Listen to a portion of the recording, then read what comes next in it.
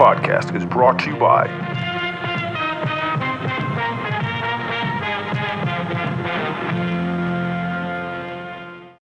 Watch This or Die.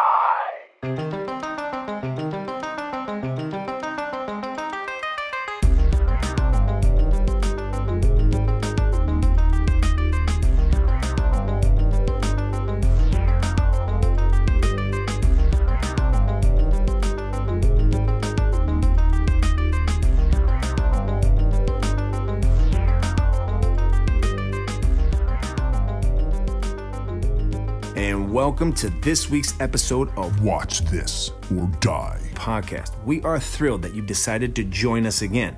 I'm Scott Crouchar. And I'm Matt LaPlante. And we will be your host on this cinematic journey. Now, each week we will be recommending a movie to you that we absolutely fucking love, and we think you will too. So for the next hour or so, we're going to do our best to convince you to go and watch this movie, because your life might just depend on it. Now, without further ado, the movie we are recommending to you this week is Dawn of the Dead. I've just been informed that we are going off the air and switching to the emergency broadcasting system.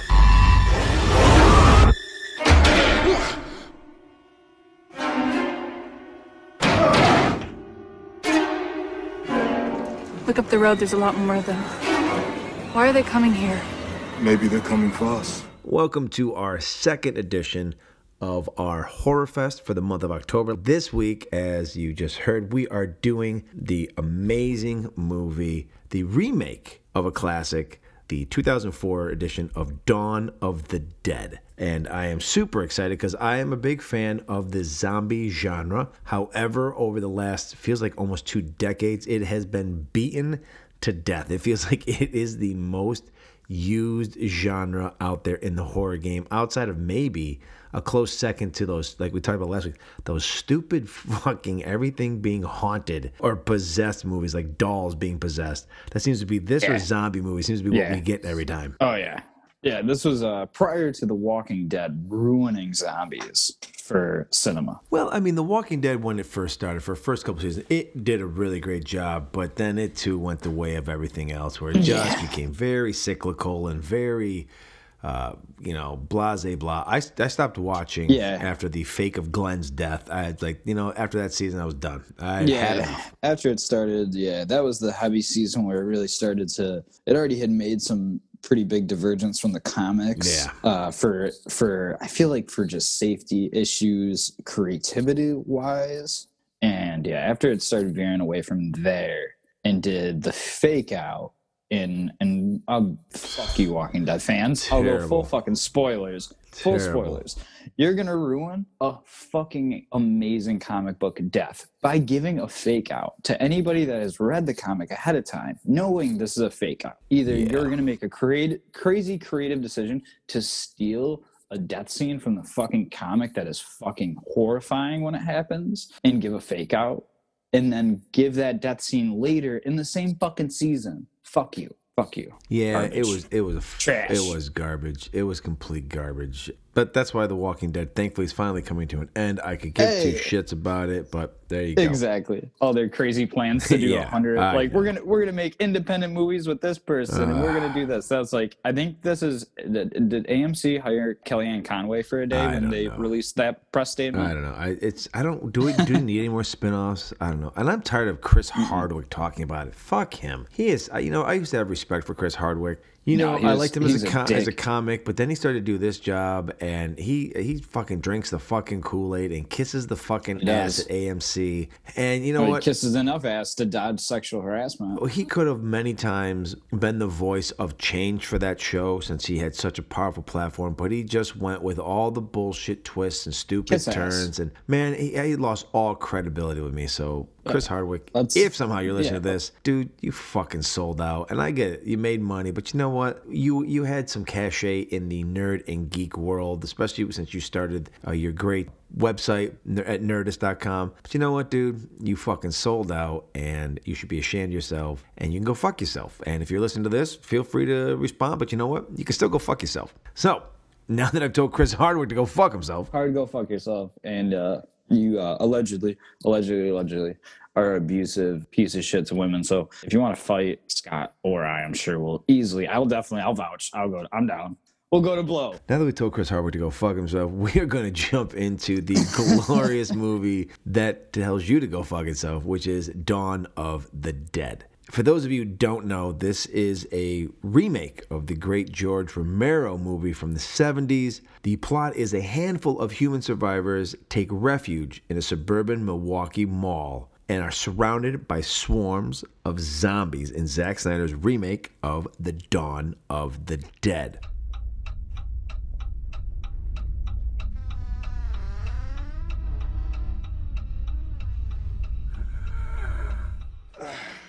Vivian, honey, are you okay?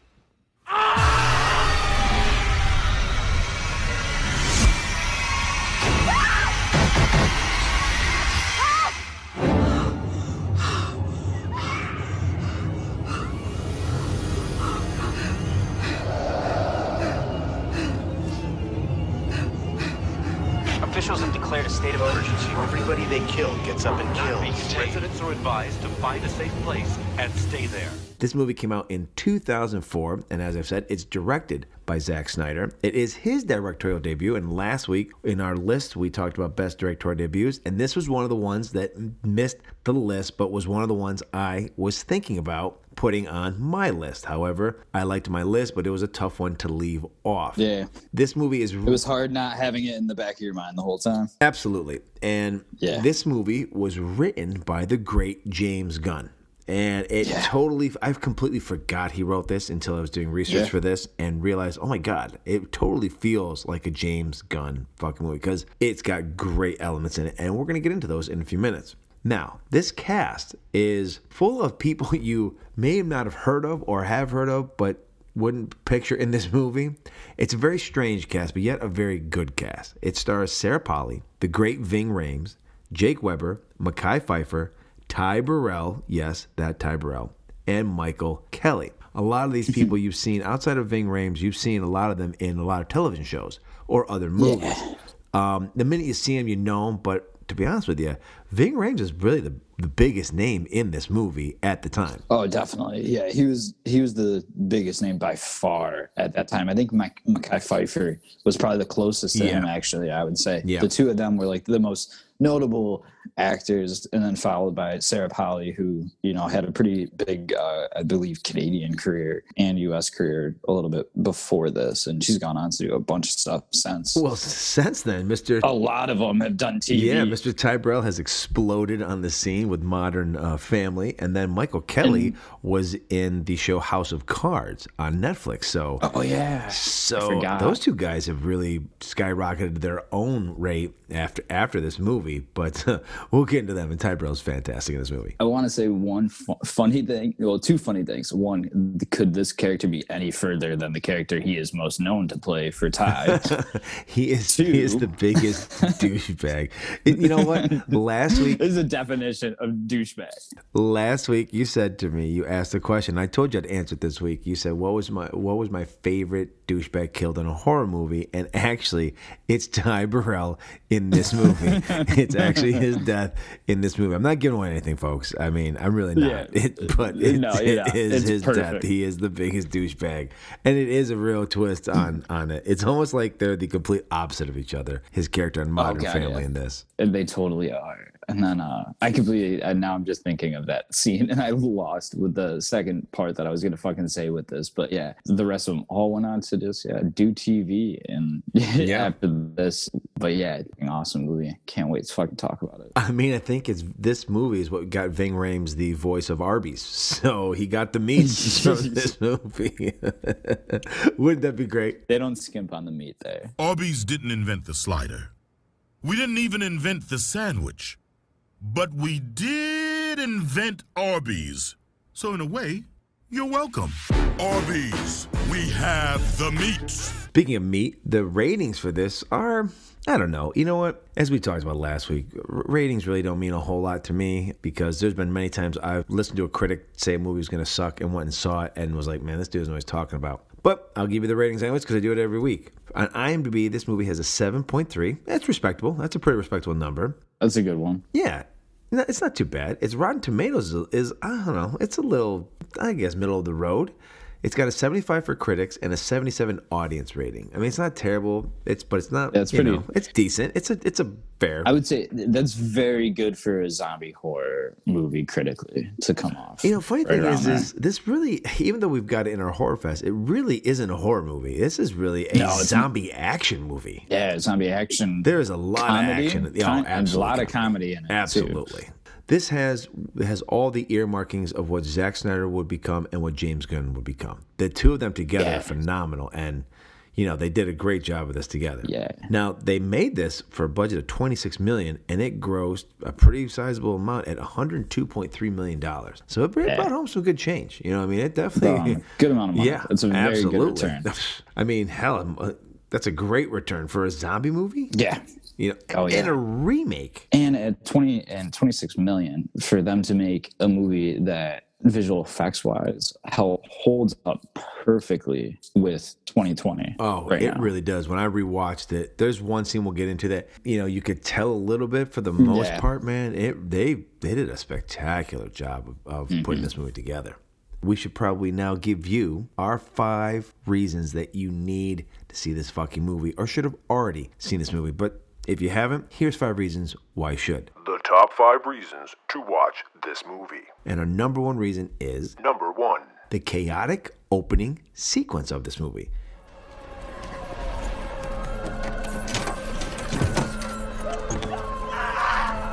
Help! Get back, Anna. Get back! Jesus, just tell me what's going on. I told you to get back.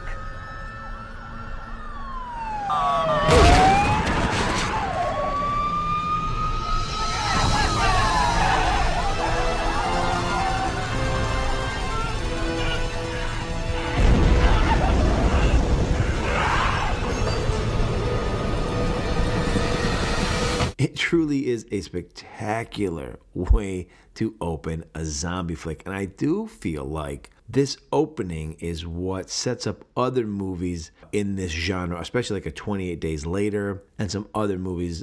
It just opens with a great slow burn of I shouldn't say slow burn. It opens with this. Obviously, when we come into the movie, all of us as audience members know that's a zombie movie. I mean, it says Dawn of the Dead.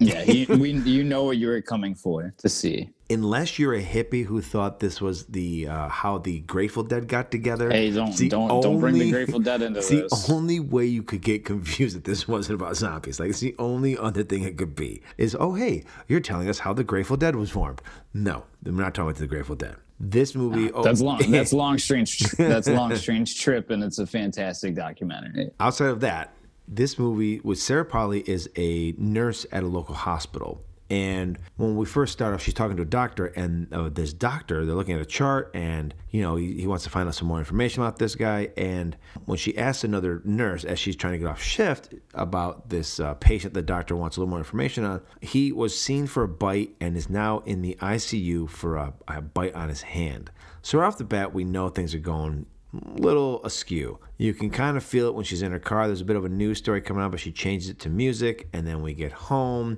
And then, as we talked about last week, sex in horror movies usually leads to death. And it is so true. In this movie, it stands the course, and we'll talk about that in a minute. Farewell night. So her husband, they're there. It's a little bit of date night. They end up, drinking a little. They're kissing. They decide to take the party into the shower. And while they're playing a game of hide your fingers in places while they're kissing, there's a news bulletin report that comes across the TV that obviously they don't see. I should preface this that when she returned home, there was a young girl who was outside showing her that she could now roller skate backwards. Then the next day that they would, hang out on Saturday, whatever. I forget what day it was, but it didn't matter. I think it was a weekend coming up. It might have been a Friday. So in the morning, this girl is in their house, covered in blood, in a nightgown, walking in the doorway. The husband gets up to go help her. Obviously, what is great about zombie movies is what makes them somewhat scary or at least unnerving is that most of the time, we, the viewer, already know what's happening. We know that these people are in a zombie movie. They don't. So when they get up and do stuff like walk over to a little girl who's covered in blood, you have this knee-jerk reaction to want to yell at the screen like, don't fucking do that, you idiot, she's a zombie. But of course, they don't know that she's a zombie. So of course they walk over there like she's a little teddy bear, and she fucking rips this motherfucker's neck out.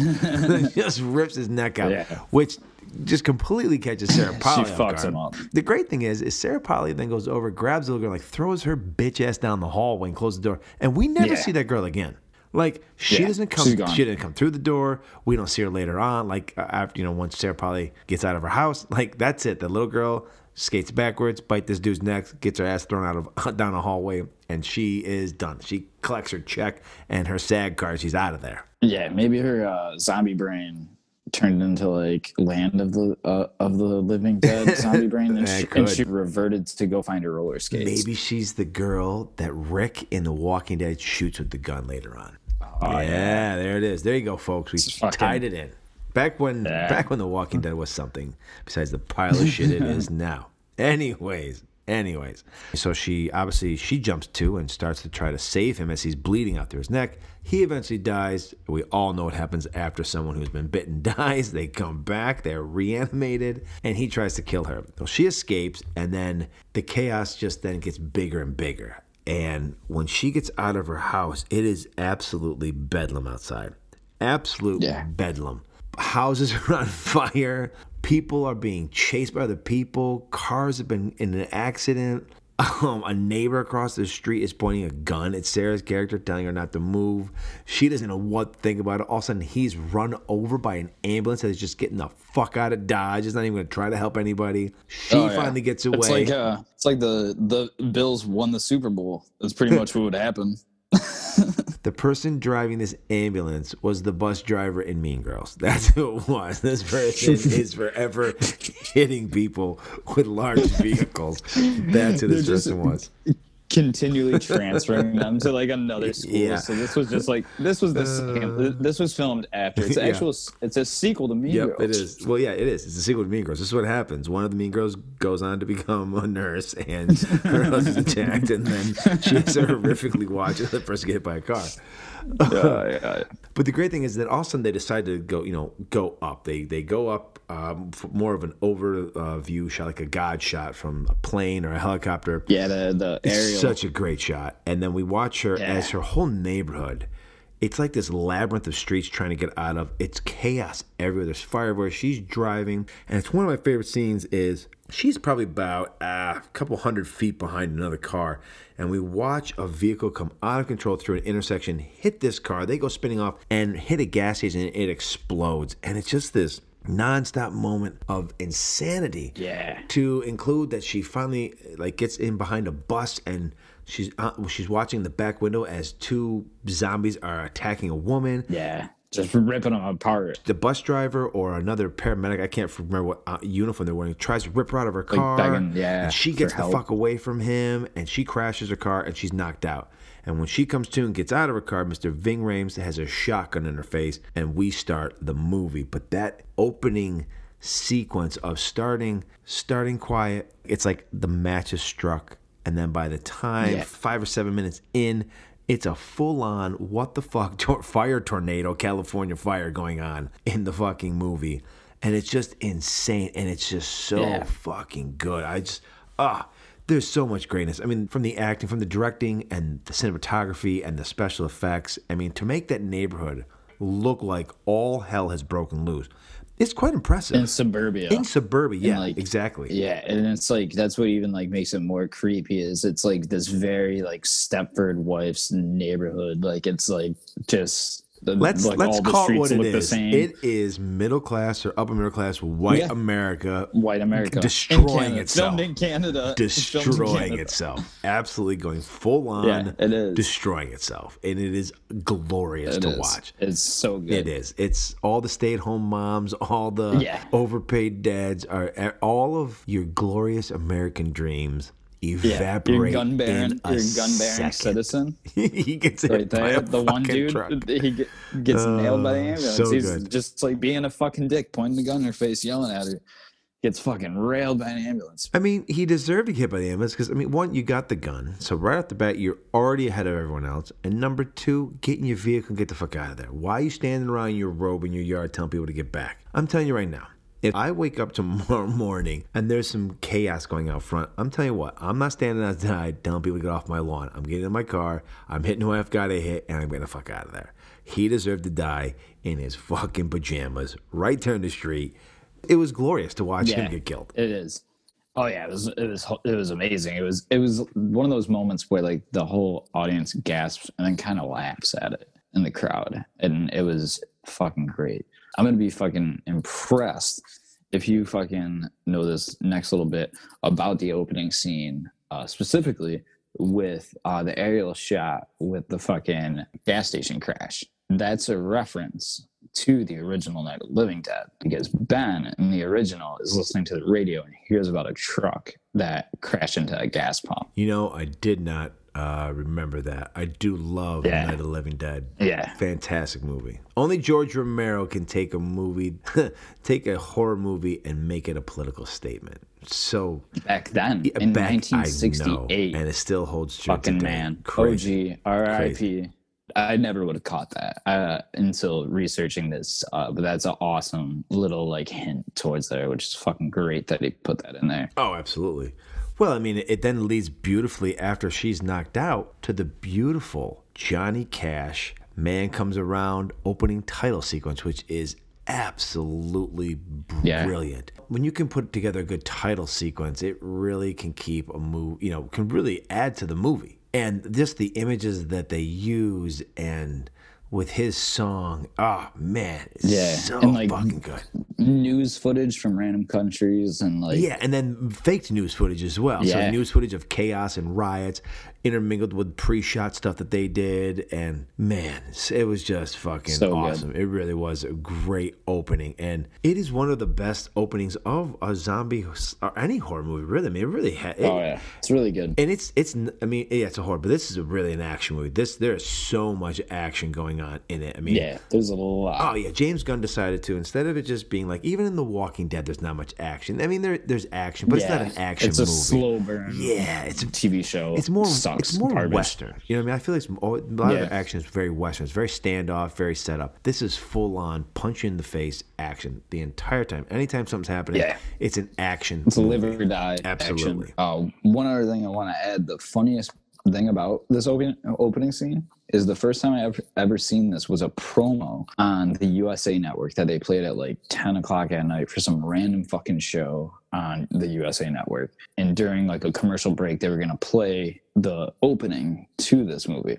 So they played it semi-cut, obviously with hard cuts for the shower scene and a couple of small cuts, I'm sure, with the violence going on in the back of the bus. But they showed the full thing up until her crashing the car, and then it just said like Dawn of the Dead, and it came out the following day. So that was the first time I actually seen the opening scene, with the exception of a few small cuts taken out of it. Like the full room attack, that was all on television at like 10, 11 o'clock at night on the USA Network. Pretty wild for the time. With now, I don't think they would be able to show this shit on within the cable television at 10 o'clock at night. Right.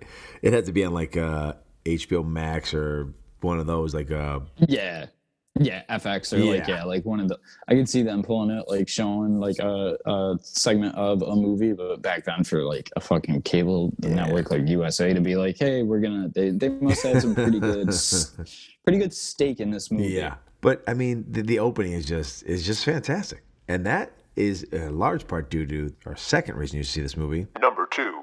And that's because it's a Zack Snyder movie, and as we said earlier, his directorial debut. Like running zombies is a thing that we've added to canon that has become like it's its own thing, which is cool. I mean, I think that that's the one thing about the zombie genre. I didn't know when we made the movie that the internet existed and that there were people that were super into zombies, like in a crazy way. Like I remember I was getting some death threats about like, if I fuck this up, I'm gonna kill you. And I was like, what? What happened? Like, Because I was like into comic books, but I wasn't really into zombies. I liked the movies; they were cool, but it wasn't my lifestyle choice, you know. And though I respect that as one, didn't. So yeah, that was a thing I discovered. Zack Snyder showed immediately that he has great command for action sequences. It would be why he was probably tapped to do 300, which would be his next movie. Yeah. Which, another phenomenal movie. And we may actually talk about it because I don't know how many people have actually seen it. Amazing fucking movie. And Zack Snyder has a great visual style. Yeah. And with him and James Gunn, we could probably put him in here as a part 2B because James Gunn's writing is phenomenal. When it was discovered that I was writing Dawn of the Dead, I got death threats. I had petitions about how I should be taken off the movie. And it was an incredibly difficult time for me in my life because here I was, this guy who had always, at least considered himself like I was the edgy rock and roll screenwriter that I guess people think of me as today. But I had written a Scooby-Doo movie. Well, let me be honest. I wrote 2 Scooby-Doo movies. And because I had written Scooby-Doo, that's what people knew me as. But I knew myself as something totally different than that. That was, something I spent a few months writing these screenplays for kids' movies that I actually quite liked, writing. I had a good time writing those movies. But it's just a part of what I did. But because of that, it was like Dawn of the Dead is being made by the guy who did Scooby-Doo and became the hack of all hacks, and it was awful. And Ain't It Cool News, which was the most popular fan site at the time, it was like all of the fan sites put together into one fan site. And Harry Knowles went crazy talking about how it was terrible. But to Harry's credit, he got a hold of the script a couple weeks later, and he read the script, and then he went on his site and said, I love the movie. I wish it was called something else other than besides Dawn of the Dead, but this script is the best zombie script in many, many years. And so that kind of helped to change things. That's what we really, I think. Yeah, it's the combination. Yeah, it's Zack Snyder's like darkness with film that he likes to carry throughout all of his movies. With just James Gunn's fucking writing is so good. Yeah. Oh, absolutely. Oh, so good. Fucking Guardians of the Galaxy, Slither. I love Guardians of the Galaxy. Have you ever seen Slither? I have not seen Slither yet. Really? No, I'm gonna have to see Slither. There, look at that. Matt suggested a movie to me. How about that? Great underrated James Gunn weird fucking comedy horror movie. Check it out. Here's a movie that'll probably make this podcast. Have you seen the Superman Goes Evil movie that he put out last summer? Produced it. I don't know if he wrote and directed it. No. I'm trying to think of the goddamn name of it now. Fucking Brightburn. Brightburn, yes. Oh my God. Fucking absolutely amazing. Absolutely amazing movie. One of the best jaw death scenes ever. I'm a huge fan of Superman. And what I love about that movie, we'll just quickly dissect to it, is Superman is always portrayed as the the Prince Charming, the Boy Scout. And in that movie, it's obviously not Superman, but it's basically his story. It is. They finally give a dark version of what a person, especially when you're 13 or something like that, would do with that kind of power. And I loved it. I love that it went in a way that has never been really done, especially for a superhero movie. Anyways, we get back to this movie and talking about the great James Gunn writing, but really about the directing of Zack Snyder. And in that opening scene, after they kind of get together, the first 5 people that meet each other, which would be Mekhi Phifer, his wife, and Jake Weber, who's with them. Yep. They meet up with Sarah Polley and Ving Rhames. And they realize quickly that where they want to go towards the city is not the place to go. So I wrote this down. Like, no one has ever said, we're going to the mall and it'd be a good thing. You know what I mean? No one's ever like, where's the safe place? We're going to the mall. Officer, sir, you do not want to go that way. What's that way? It's pretty bad. What about Fort Pastor? Maybe if you had wings, the road's thick with those motherfuckers that way. How do you know? We just tried. Come on. Back when there was 8 of us.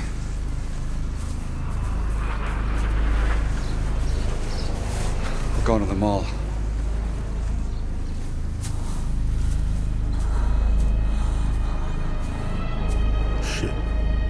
I just love that because it reminded me of that same shot. They go up to the mall, and it had the very same kind of feel as our movie last week, It Follows, when they went to the the pool, and it had that same like haunted house, like, oh, you were filled with dread, because what you're doing is, yes, you're escaping the outside world, but you're trapping yourself with no mobility to get away from the outside world once it closes in on you. You're now trapped in there, and getting out makes it a lot harder than if you didn't go in at all.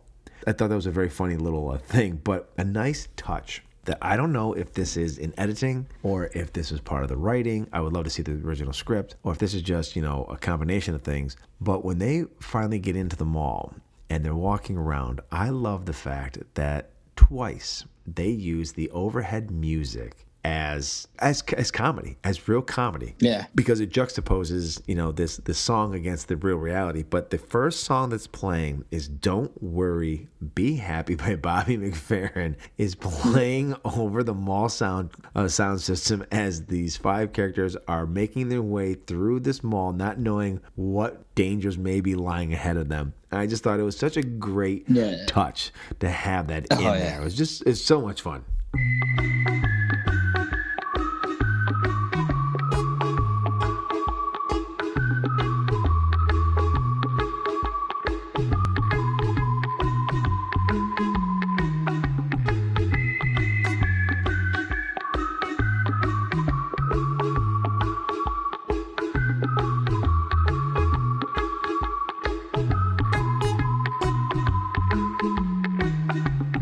Another music scene, there's not much that I'll give away outside of it, but it's when all of our characters get together in an elevator, and yes, fuck, what is it that's playing the second time? It's All Out of Love by Air Supply. I have that down too. It is? Yep, it's All Out of Love by Air Supply. So amazing.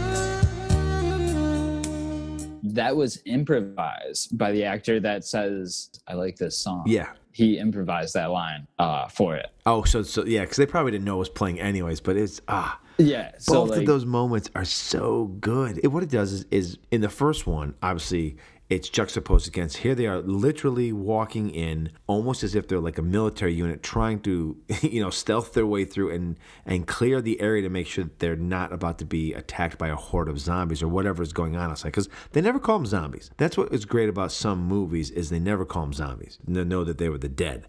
They don't call them a zombie.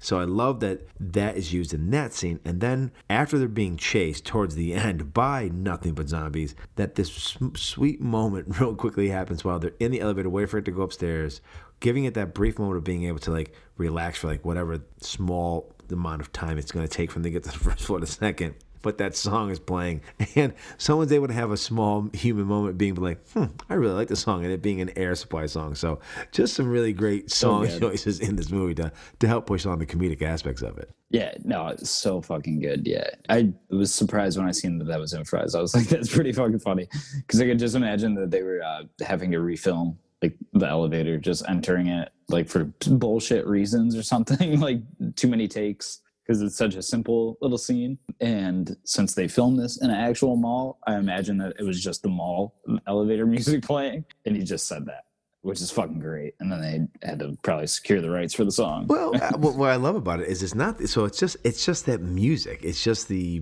musical, put together of someone at some Casio keyboard just replaying it, and it not being the actual, word song with music, but it's just that great moment of everyone's been there, everyone's worked someplace or expensive place where they have this mall music where they're not playing the actual song, but they're just playing like the mall music version of it. There's so much greatness about that they did. Just little nice touches. You know, it was those moments in between all of that chaotic action that Zack and James Gunn kind of put together for it, because it really does push the movie along. I mean, he does a great job of getting these actors, and we're going to talk about them in a minute, but he takes basically this ensemble cast of, outside of Ving Rhames at the time, they're basically nobodies. You know, I mean, if you watch the movie now, we're 16 years down the road, which is almost unbelievable to say. But you look at the people like Ty Burrell and some of the other cast members, and now you know them. They're almost household names, or at least household faces. Yeah. You know who they are. You've been there. Ving Rhames may be less known to some people now than he was at the time. Exactly. And Sarah Polley, some people don't know who the fuck she is. At the time, like, this was over the decade after, exactly. Decade after Pulp Fiction. He's the most famous one on the board of this huge fucking cast. Yeah, and you know, and then but he takes them and really does a great job of using them as an ensemble. He really turns them. You really do feel for the cast members who are there and who are, you know, come in and out, and certain things happen to some, and some disappear, and some, you know, continue on. But you really get a great feeling based on what he's able to do with the cast and the story he's telling. There is some heart to it, but it never feels slow. I feel like he does a great job of pacing. It keeps the movie moving. We don't slow down. There are moments of dread, of not knowing what's coming. Some scenes that we're going to talk about in a little bit. Like, I really love, because this doesn't really play into some of the thing I want to talk about, but I really love when they go into the garage for the first time, and that's where we meet the dog. But we know that there's something in there. Yeah. And it's just the subtleness of it being slow, and it's a slow burn moment, and then all of a sudden it ratchets up really, really fast, and then, you know, it just has this and then it turns to just full blown fucking action. Yeah, it starts off with they go in, it's really quiet, they're looking around, and then all of a sudden we see some blood in the wall, and something's moving, and it's a dog. And then all of a sudden, out of nowhere, I took this note, like, it seems like sometimes in movies, zombies learn some things that you don't think zombies should be able to do. You know what I mean? Like, you go, what? Yeah. This legless zombie, the zombie who has lost his legs from the knees down on both sides, is suddenly performing Olympic-style upper body moves by basically crawling across the pipe with its hands, shimming down a pipe, and then dropping on a guy and attacking him. And that then leads to bedlam. And this bedlam ends with them torching all the fucking zombies that are around them. Just with fucking badass slow-mo zippo throw. So good. It was great. I mean, it went from 0 to 100 in a second. And it was such a great scene. But it was really well designed and really well directed by, you know, Zack Snyder. And you really see his acting. You really see his directing chops just in this movie. Like, you now know why he was given a bunch of other movies to do, and some good, some not great, but he is amazing in this movie. This is an amazing fucking first movie for somebody, and I absolutely fucking loved it. Especially the parking garage barbecue scene is what I like to call it. Oh yeah, so good. Fucking dude, fun fact, that the zombie there was an actual amputee. He really was. You know what? I figured. I think I'd heard that before. I figured it had to be, because, you know, I mean, that upper body strength, and the way that he carried himself so well. Like, it was so realistic. But it's also so dark in there. To have someone wearing green on their legs, and for the legs to kind of try to hang like they're missing the lower part, it really wouldn't. You couldn't duplicate it without doing it. And kudos to that extra that fucking pulled that off, because Mandy, you're a fucking scene stealer coming through as the amputee zombie. Pretty cool. Fuck yeah. Yep, that was really cool. Cheers to you, mate. Like, fuck yeah. Like, really you cool. you were the fucking curveball. That's going to perfectly segue into our third reason you should see this movie. Number 3. And that is, it has an amazing ensemble cast of basically virtually, at the time, B-level cast members who put together A-list performances. I mean, they really do put together A-list performances, to include, like, Ty Burrell. Ty Burrell plays this rich fucking douchebag. Douchebag prick piece of shit that you want to die the minute you see him. He is. You're like, why has he lived this long? Why is this guy getting by? However, he says things, though, that even though he's sarcastic asshole, you're kind of like, you know what, he's not wrong. when they fight or something for a little bit, and he kind of brings them back, like, really, like, oh yeah, oh, it looks like you guys have been, taking this time of what's it called to really get to know each other well and stuff. The first 12 minutes of that movie through the Johnny Cash song, through the intro, was some of the best action horror I'd ever seen. I think it was a real sort of coming out moment for Zach. Did you hear that from the same jackass who told us to go to St. Verbena? Church downtown? Yeah, that's the first place I went. Some dipshit on the radio said it was safe there. He was wrong. I started to have a lot more fun and not feel like, oh, I might be doing this wrong, because I'm really playing this guy as a totally nihilistic jerk, but he was. That's what he was. It's nice to see that you've all bonded through this disaster. A couple weeks into filming, I was starting to just get really, really excited and calling my wife. We were in Toronto, but calling my wife very excitedly, like, this actually is, I think this might be special. It reminds me perfectly of like a line that you or I would say to like one another, and that's what's bad about it is when I think it's Sarah Polly and Jake are talking, and he's like, "Hey, when you guys are done blowing each other, like, can we like talk about the real fucking shit going on?" And yeah, it's so great. He's a fucking douche. Or when they get to, and we're gonna talk about him, the Andy scene when Andy is we'll talk about Andy second, that on top of the roof, and Sarah Polly's character is kind of well, they used to be humans or whatever. She's like all upset that they're playing this game to keep from bored. Yeah. And he's just like, look, honey, if I return one of those things, you have my permission to shoot me in the fucking head. Shoot me in the fucking head. And she's like, I will. You guys had really rough childhoods, didn't you? It's a little bit rocky. Hey, sweetheart, let me tell you something.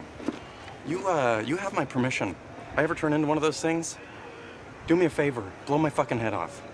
Oh, yeah, you can count on that. He has these great moments of what he does. He does. And he is just spot on in it. As is everybody. Ving Rhames obviously is the strong, almost silent type, but Ving Rhames is the badass. He's the badass. He just is the badass in the movie. But we get to see a bit of a softer side because we learned that he was trying to meet up with his brother at some army post that just fucking gone. Just everyone's dead. And that's one of the great Ty Burrell things. He's like, are you sure they did? He goes, well, 1 minute they're standing. The next minute they fell down. They fell down. They weren't moving. And then they got back up again and started eating each other. So good. Truck's not gonna make it to Fort Pastor. No, forget the truck. That place is fucked, man. Bloodbath City. How do you know? We just came from there. Is everyone there dead? Dead-ish. Is everyone there dead? Yeah, in the sense that they all sort of fell down and then... I'll look for myself. You're not gonna make it. Got up and... I'll get as far as I can. Right now it's about 1 foot up that started door. Eating each other. I'll take my chances. Don't be an idiot. Please, there's people here right now could use your help. Fuck y'all. It's nice to see that you've all bonded through this disaster. He's just like such a prick. Like he's taking notes that this man cares about somebody there, and he's still gonna be a dick. The great thing is that he's being a prick, but he's the only one who's like bought into what's going on. Like, he's given the harsh reality, and he's the one who's rich, who has everything to really lose in this kind of a world. When shit goes south, it's not the poor who are losing everything. Like, you've already lost everything. If shit goes wrong, I'll be upset. Some things will happen, but I'm not in the position in life where I'm gonna lose my wealth or all this stuff. Ty Burrell's in that realm of he is well-to-do, but he's like, look, this shit has hit the fan, and you fuckers need to get on board, and I'm not going to candy coat it for you. You know what I mean? So when you're done sucking each other's dicks, we have the dead outside. They're trying to get in here and kill us. So we may want to just focus on that for a second. Yeah. But anyways, Ving Rhames finds out that his brother's died, and they go up on the roof because there's another bunch of people end up coming. They drive in and they're driving around, but eventually they meet the guy across the street, which, look, he runs a gun store. Good old Andy. Yes, it's very convenient, right? Like, I'm not going to lie. I have never been to a mall in America where a gun store is that close by. However, for this movie, you need a gun store that close by. And it really does add to some really cool stuff. So we'll just let it slide, all right? Okay, well, let's be honest. If you were running into that parking lot as casually as they did when they entered that parking lot to the mall, how did they not notice the gun store? Well, part of it is probably at the time everything is going to shit. You're trying to find something that may be locked. Now, that does bring me to a point in this movie, and it doesn't have to do with what we're just talking about, but I wanted to bring it up. When Mekhi Phifer's character is going around, after they finally get there and they've made it through the mall and they want to make sure all the exits are closed, we had our first inkling, and Mekhi Phifer is walking through, and then one of those zombies smacks against the glass. This is the only bad writing that James Gunn does, because it's that where you throw a line of dialogue out there that kind of what I would call buttons up a hole a bit, kind of fixes a hole that's possibly there. So when the zombie slaps against it and Mekhi Phifer's he yells back and he goes, "Shatterproof, motherfucker." Okay. Because eventually all of these fucking zombies are pressed up against, trying to get in. And eventually just the pressure, So we had to throw that in there. So I just thought, I was like, that's very convenient. As we know, I've seen mall doors broken far easier than this by not zombies. If your average teen can break a mall glass door with just a little bit of thought. Well, it did seem very convenient. Why are the glass doors shatterproof? Is this area? Is there a lot of riots going on? There's a lot of things, but people are throwing rocks or stuff at your windows that you need to have them shatterproof. It seemed very convenient. Maybe Andy was in QAnon and he was on the watch list, so they specifically made it. Andy is fantastic, but he doesn't say much. We don't see a lot of. He's he fantastic. Just shoots people, and he shoots a lot of people with this sniper rifle, to the joy of the people who are trapped in this mall now, as they watch him just shoot people after people. Holy shit! You got him. So, what do we have next? Yeah, Burt Reynolds. Tell him to get Burt Reynolds. My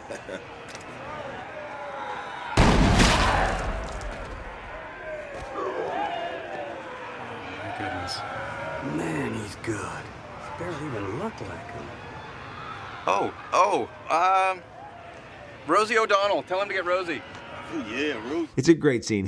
They keep writing down these names. Shoot Burt Reynolds. Of popular celebrities that are standing out there that they look like, and he's just shooting them. And man, it's a great moment of bringing the levity down. It's the scenes that lull you into what's going to come later. So you want to feel. It's it's that break. Yes, absolutely. That break, yes. The acting is fantastic. There's just so many great little moments in it. However, in this, while we're talking about the acting, the actors do a great job of selling us these tropes that are always in these movies, and they're literally laws. And I found myself hoping some of the characters would die because of their stupidity. Yeah. And what I mean by that is, we talked about it a little bit when we talked about them going into the basement. They find a fucking dog. Now look, I'm a dog lover. I have 2 dogs myself. I like dogs. Dogs are great. They're great animals. However, in a zombie apocalypse or any kind of apocalypse, do not befriend an animal, especially in a zombie apocalypse, because an animal is a time bomb. And what I mean by that is it's like a grenade that is on a long release. As soon as it's brought in, we all know that eventually something perilous will happen to the dog, causing our characters to make a really poor decision to save the stupid fucking dog, instead of just being like, hey, Tyrell, hey, when we're done sucking each other's dicks, let the dog die. Right? We got bigger fish to fry. This stupid fucking dog is the cause of one of our characters we just talked about, untimely death, because I wanted that bitch when she chased after the dog to die. I did. I wanted her to die. She deserved to die. And I was upset that she made it to the end of the movie. I'm not going to lie. I wanted her to die. And I had seen this many times. And I watched it the other night. And I was still like, damn it, she should have died. She deserved to fucking die. Because like even in like a character like Andy, no dialogue. Do you care more for him than you do for her making such a fucking poor decision that she knew was stupid to fucking make? Like the dog was fine. They knew it. They obviously the reason why the dog fucking made it here. Yeah. Is because these zombies are not fucking eating dogs. If they were eating dogs, they would just be herding around fucking cattle farms, feasting. If this was The Walking Dead, they'd be eating the dogs, but they're not. And the name of the dog was Chips. Fuck a dog named Chips. Fuck a dog named Chips. Unless that motherfucking dog is named Chips because it actually rolled with the California Highway Patrol, Ponch and John from the show Chips, that's when you name it Chips. Other than that, fuck a dog named Chips. That dog it's got a shitty name. It's a freaking horrible name, and that dog deserved to be eaten or killed, and not Andy. So fuck that dog. The other good thing is the dog doesn't even fucking like her that much. The dog likes fucking Tucker, played by Boyd Banks, more than her because she can't even get him when she's like, Chips, hey Chips, hey Chips, hey Chips. Well, and the blonde girl mocks her, and then he just whistles, and the dog comes. I know. And he's just like, and even him, like, he rolls his eyes like. Because you know what? I don't think the dog's name is fucking Chips. No, she gave him that she gave him that shitty dog name. Like, she, like, was looking through a book of dog names and just, like, flipped, and she landed on the fucking first fucking C word to come out for fucking Chips. God. And it is fucking garbage. That dude, like, you know that dog secretly leaves whichever room she's sleeping in and goes and sleeps with Tucker. Absolutely. The whole fucking time. Tucker's trying to bang her. And I don't know if I hope he did, because otherwise. No, Tucker's the old guy. Yes, no, you're right. Otherwise, this kid is trying to bang her, hooked his wagon to the wrong fucking horse. I can tell you that right now. Yeah. Oh, big time. Which brings me to another standard in this movie that the actors do a great job of kind of selling for us. But anytime you fall for someone loved, you are going to die. It is a huge time bomb. You cannot fall in love with someone in your group. Or if you have a loved one in your group, you're going to die. They are a time bomb, or you're the time bomb. You're going to make a decision that is bad. You're going to choose something that's going to get you fucking killed.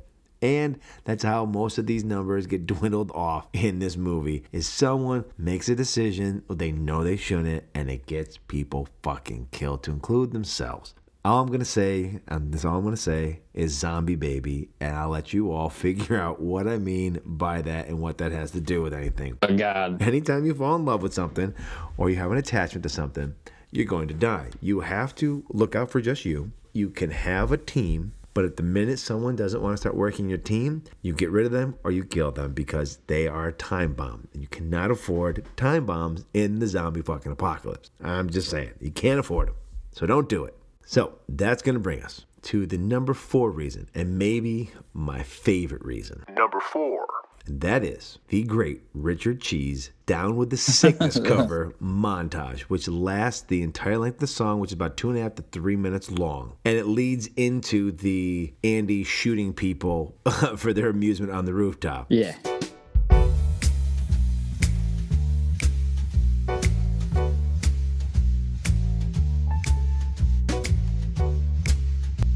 Do you feel that? Oh shit. Oh, wah, ah, ah, ah. Oh, wah, ah, ah, ah. Get up, come on, get down with the sickness. Get up, come on, get down with the sickness. Get up, come on, get down with the sickness. Open up your hate and let it flow into me. Get up, come on, get down with the sickness. You mother, get up, come on, get down with the sickness. You fucker, get up, come on, get down with the sickness. Madness is the gift that has been given to me. It is a montage to Richard Cheese. If you don't know Richard Cheese, one, he is a great lounge singer in the vein of Weird Al Yankovic. He does great covers, and he covers Sickness by Disturbed. It's Weird Al if Weird Al actually had a good voice. Well, it's Weird Al if Weird Al was a lounge singer in Vegas and trying to play that kind of thing because that's what he does. That's his whole shtick. And oh my God, the Sickness cover is fantastic, and it works so fucking well in this montage. We get to learn so much about the characters and some of the actors. Ty Burrell gets to have sex during it. It adds such a great middle section of the movie. We've seen the chaotic beginning. We've got all our characters to where they need to be. They finally have all gotten together. We've had a couple of moments where we've lost a few people because we've learned that they've been bitten and all this stuff. And then finally they just break out this montage with this song, and it just fucking lends itself so brilliantly and perfectly to this movie that it just pushes the movie forward. And it's one of those most memorable moments in the movie outside of like the beginning and some of the action sequences. But you know, a lot of movies use montages, and a lot of times it's, you know, they're crappy. They're to build something, or, you know, I don't know, to work out, to, you know, to learn karate faster. A lot of times you're like, okay, you know what I mean? To beat the Russian. Yeah, it's like a filler. Like, yeah, it's like usually training it's like sequences. Rocky. Yeah, a lot of training sequences. We gotta speed this shit up. yeah. Rocky's got to fight in the last third of the movie. We got to move this along. We spent a lot of time. Funny thing is, Zack Snyder himself personally chose specifically "The Man Comes Around" by Johnny Cash and Richard Cheese's cover of "Disturbed" for this movie, being the only person that thought these songs should be in the film. And the producers were heavily against it. Good for him, because those producers are fucking idiots, because those songs are quintessential for this movie. They make these scenes. They literally... Let me ask you a question. Outside of the songs that we figured out from writing it down, and the only reason I know the two songs in the elevator in the mall is because I listened to them. You know, when we watch this again, I actually pay attention, wrote them down.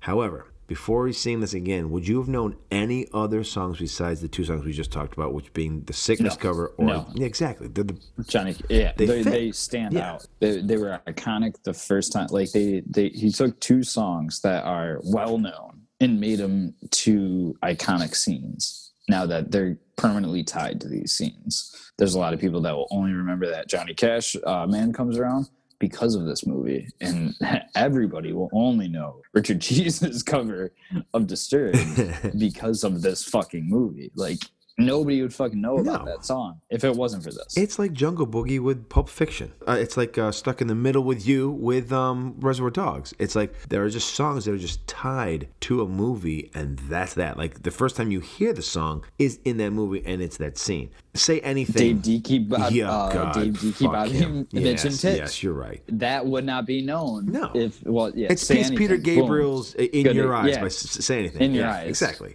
Well known because of that scene. Exactly. Great, fantastic song, but it's made iconic by a scene. Exactly. So that is what this song, Richard Cheese, is. It's like I said, 2.5 minutes, 3 minutes long tops, but it's just so good. It just gives us all this little information about these characters in the blink of an eye, and really is, I don't know, it's a mood breaker. It's just so great. Yeah, Ty Burrell just having sex with the blonde girl, filming himself like he literally is like, if he didn't die, he may have become Patrick Bateman in fucking American Psycho. Like, that was a very American Psycho. He was Pornhub before Pornhub. You know what I mean? Or what's that? Fans Only. He was Fans Only before Fans Only. He was, like we were saying about the divide between wealth. His character was upset because he had just invested a lot of money into Pornhub, and he's like, "Fuck, nobody needs the goddamn internet anymore." Son of a bitch. Oh, I just dumped $10 million into that cup. So good, so good, and this song really just parlays everything. It does so well. There's just so many great moments that we get from this 2.5, 3 minute song, and this montage, and it's one of the best montages out there, and especially for horror movies, because how many horror movies even have montages? You know, even then, like, it's kind of like jokes on tropes of horror movies, while like showing so much, like, it's showing sex, and then it's showing like stuff that like is a bold risk at the time for Zach to take, with showing the awesome dude trying on fucking high heels, fucking sick scene, but that's a bold move from him. at the time in 2004. Oh, absolutely. 2004. Good for him. Absolutely. Good for fucking him. Before he was way too controlled by fucking money and like people fucking trying to like steal Final Cut and stuff like that from him. I mean, when it's your first movie and you're remaking something that's a zombie, people figure like one, either people are gonna go see it because of what it is, or if it doesn't work out, boom, we can get rid of them, you know. But it worked out for him. It worked out amazingly. It did. And then you have like very big horror tropes going on with the coupling scene of the redhead girl with the stupid dog named Chips and the guy that just wants to be her boyfriend, the honest mall security guard, which is the fucking, I don't know how I'm actually saying that loudly, the honest mall security guard, because mall security are either douchebags or power trips, like, which is the same fucking thing. Well, let me ask this question. I've lived in the Northeast up in this area for a very long time, but I've also been in the South, and I didn't notice this there either. When and where are mall security guards armed? I've seen cops, obviously, a lot of times on the weekends are there. Cinema security armed. Yeah, cinema but security. That's recently, but that's outside security that they've hired because obviously there's an element of possible aggression and danger in the evenings. Pieces of shit. But I've never seen, and it's not just this. I watched the movie back when the pandemic started. I watched Commando, and in Commando, they're armed. Like, where are all these mall security guys armed? And if they are, and they're anything like the movies, thank God they're not, because they're terrible. It's a bad idea to arm mall security. If you want to talk about power trip, that's the worst thing to do. My God, we've been enough time that police just shoot people without asking anything. Mall security's going to shoot you for any reason they can. On the spot. On the spot. You may just walk into the mall at the wrong door. Bang, you've been shot. Yeah. I had a run-in with Karen, the mall security guard, during the depths of COVID while working for an unnamed place. I was entering the mall when only employees could enter. She actually tried to chase me and was like, excuse me. And I was like yelling to her, like, I work here. And she was screaming so loud she couldn't even react to what I was fucking saying until she was at the bottom of the escalator that I was going up. And it took her I was at the top of the escalator, and that was without I didn't take no steps. The escalator carried me. I'm not doing, there's no any extra work involved. I'm the guy in the airport in Chicago on the belts.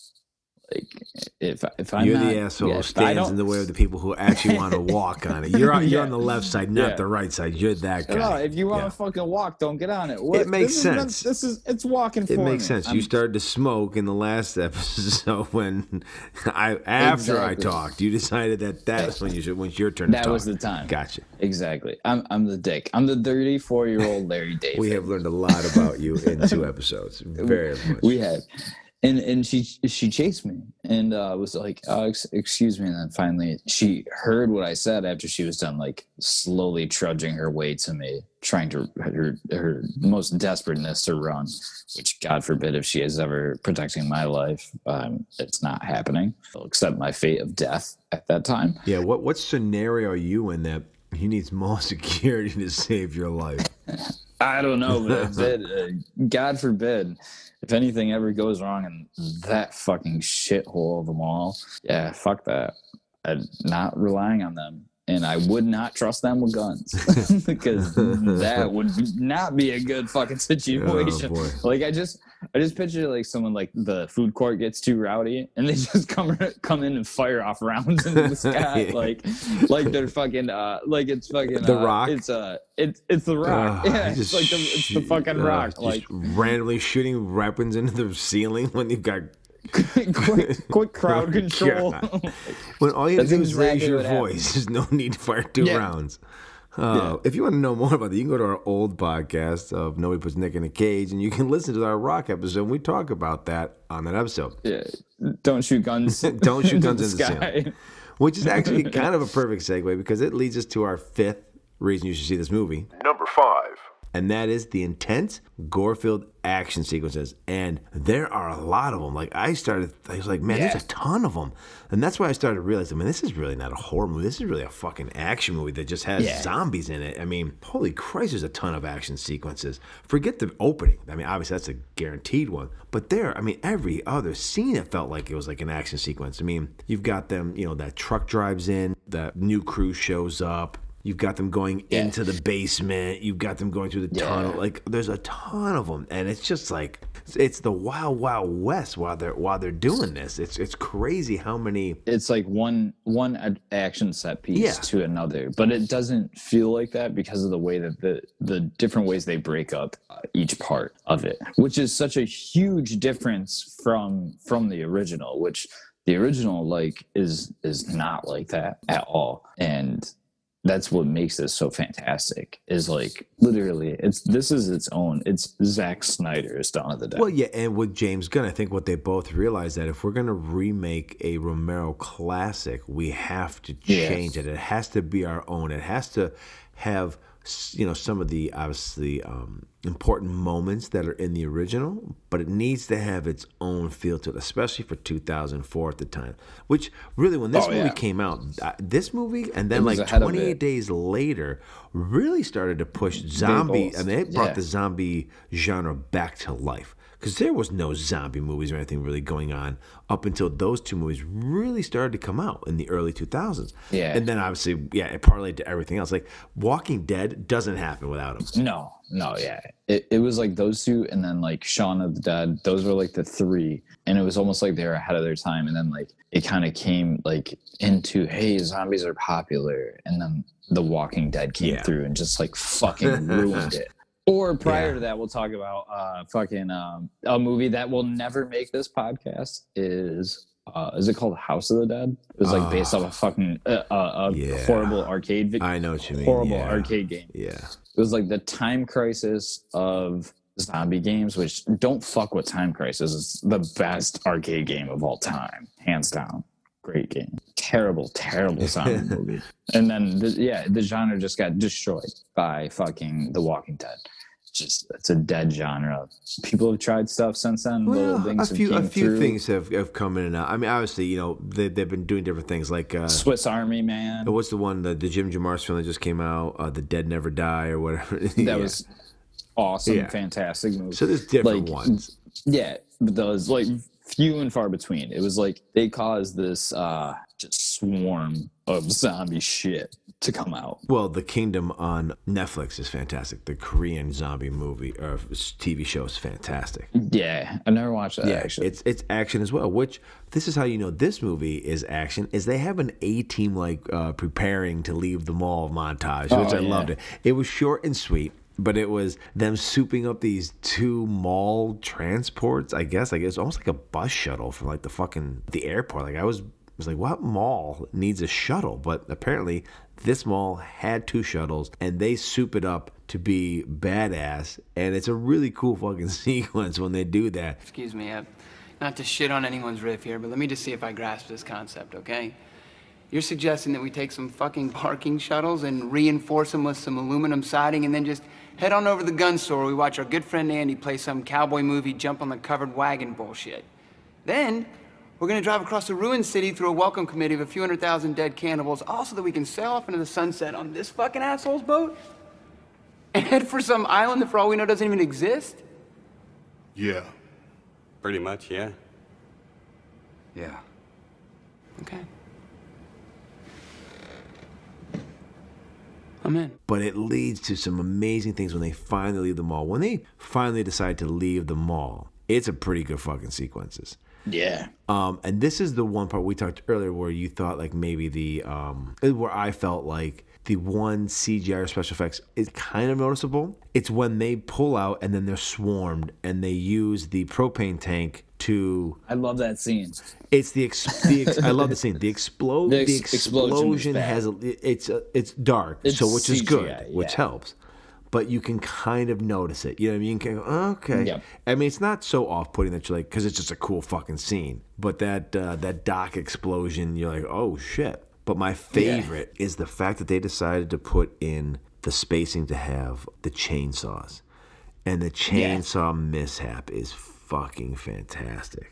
So good. Yeah. And it goes to that if you have sex, you will most likely die. Of the 4 characters that have sex, 3 die for sure. We're going to leave the other thing out. But Ty Burrell, as we told you, he doesn't make it through. And the girl he bangs, she is the unfortunate person who gets her body chainsawed almost in half in a flip over in Ving Rhames' vehicle, which also kills the chainsaw holder, which once again, this will be a PSA for all you people if you find yourselves in a zombie apocalypse and you decide you're going to use a chainsaw. 1, make sure you can wield the chainsaw. Yeah. 2, make sure the person you've picked to wield the chainsaw can wield the chainsaw. And 3, join us for our 5th episode for a movie where we might talk about something with chainsaws, and you'll understand what we're talking about, where chainsaw size and ability is really, really important. I won't give away the movie, but you're going to want to check it out. So I know the chains don't stop instantly, just to let you know. They slow down. It's like a car. Well, they stop when you have died and the other person who is holding it has died because they have fallen on it and have created an unbelievably horrific mess. And it was pretty fantastic. Pretty fantastic. Even then, that thing will run. That'll run until your finger's off the trigger. Or you've cut someone's fingers off with the trigger. It was just, it's so good. It's so good. The one thing that I truly do love about this movie is its ending is fantastic. Yeah. The ending, we never will give away endings. The ending is great, and I'm not going to say anything about it. But what I love about the ending is in the ending, they find their way to some kind of vessel and they get out on water. They come upon another vessel on water, and there is a cooler in it. And so they investigate this cooler, hoping to find some kind of substance, something to eat or drink or something. And instead they find a head that is still alive and that has almost been like dormant, like almost sleeping until they open it. I just love that little visual of that fucking icebox head that is just fucking sitting there out at fucking sea. You know what I mean? It's just crazy. Oh, yeah. But if you watch this movie, as we are highly suggesting, you have to watch it all the way through the end because there's a lot of stuff going on in the credits. It's worth it. It's not like little glimpse scenes. It's a fun credit roll. Like it's not going to be tedious at all. It's not no pauses. It's just like the back and forth. Like you'll make it right through. It's the only credit roll I can think of that the entire credit roll is the extra scenes. Yeah, it's good. The movie ends in 2 ways. 2 different ways. You can end it where it ends in the regular movie, not watch the credit scenes, and then that will be a different ending for you. Or you can watch it all the way through the credit scenes, and then you can really get a good idea of what happens in this movie. And I love that they did that. I love that. Smart. Yeah, very smart. Very smart way of doing it. It just felt right. Felt really right that they would do that. And kudos once again to Mr. Gunn's writing. And if it wasn't part of the writing, or at least the ability for Zach to put it in at the end as a post-credit sequence. Before really post-credit sequences were a thing. Existed. You know? They were like a big thing because of Marvel and stuff like that. Yeah. No, one other funny thing. I want to ask you about the A-Team scene. Yes. So what in the fuck, besides measuring the circumference of the propane tank, what the fuck was he measuring for? I don't know. Because when he writes numbers on there, he writes 36 on it. He writes it with such confidence. It's like, okay, yeah, that sounds right. Like he writes it down with such confidence, as if like, yep, all right, okay, now I know. Like, yeah, I had the same thought. I was like, what? Okay. Exactly. I think it was intentional, though. It's just an intentional thing of like, okay. And was that propane tank not bigger than the one he threw? Like, the one he measured and then the one he threw were completely different. Massive. Completely different. Massive. Yeah, he measures one that's like, it like probably comes up to his chest, from the floor to his chest, and the one he throws is one off a barbecue grill. You know what I mean? Like there are two different all the ones, the several propane tanks that get used. Well, the second larger one he uses later. That, you know what? That may be the one. That may be the one. That is the one he measures, but still, it doesn't make sense to the measuring. No. Because what is the point? Because he overrules that. I don't know. If he's trying to figure out if it takes a certain round to explode a propane tank, he fucks that up by using a shotgun to blow up a couple of them before using a sniper rifle to blow off one. Yeah. And then another one to use a flare mixed with using a flare as a flame and then a gun as a puncture to propane, so we're diving deep into the explosives. Well, the question you should ask yourself is... I didn't know about this. I'm part of the Bungaloo Boys in QAnon, so that's why I know all this information. Why is this propane tank, this giant one, on the truck in the first place? One, it seems like it would be extra heavy to weigh it down. Two, it needs to take up space.